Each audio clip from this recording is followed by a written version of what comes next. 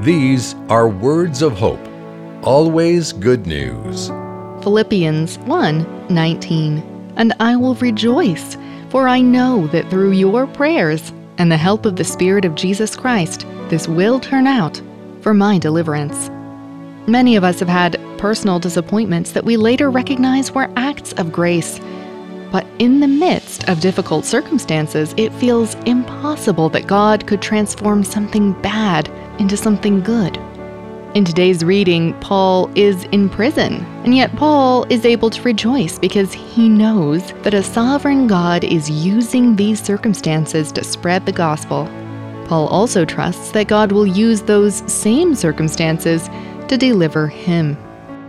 You've been listening to Words of Hope. Receive our free daily devotional in your email inbox every morning. Our website is woh.org/radio.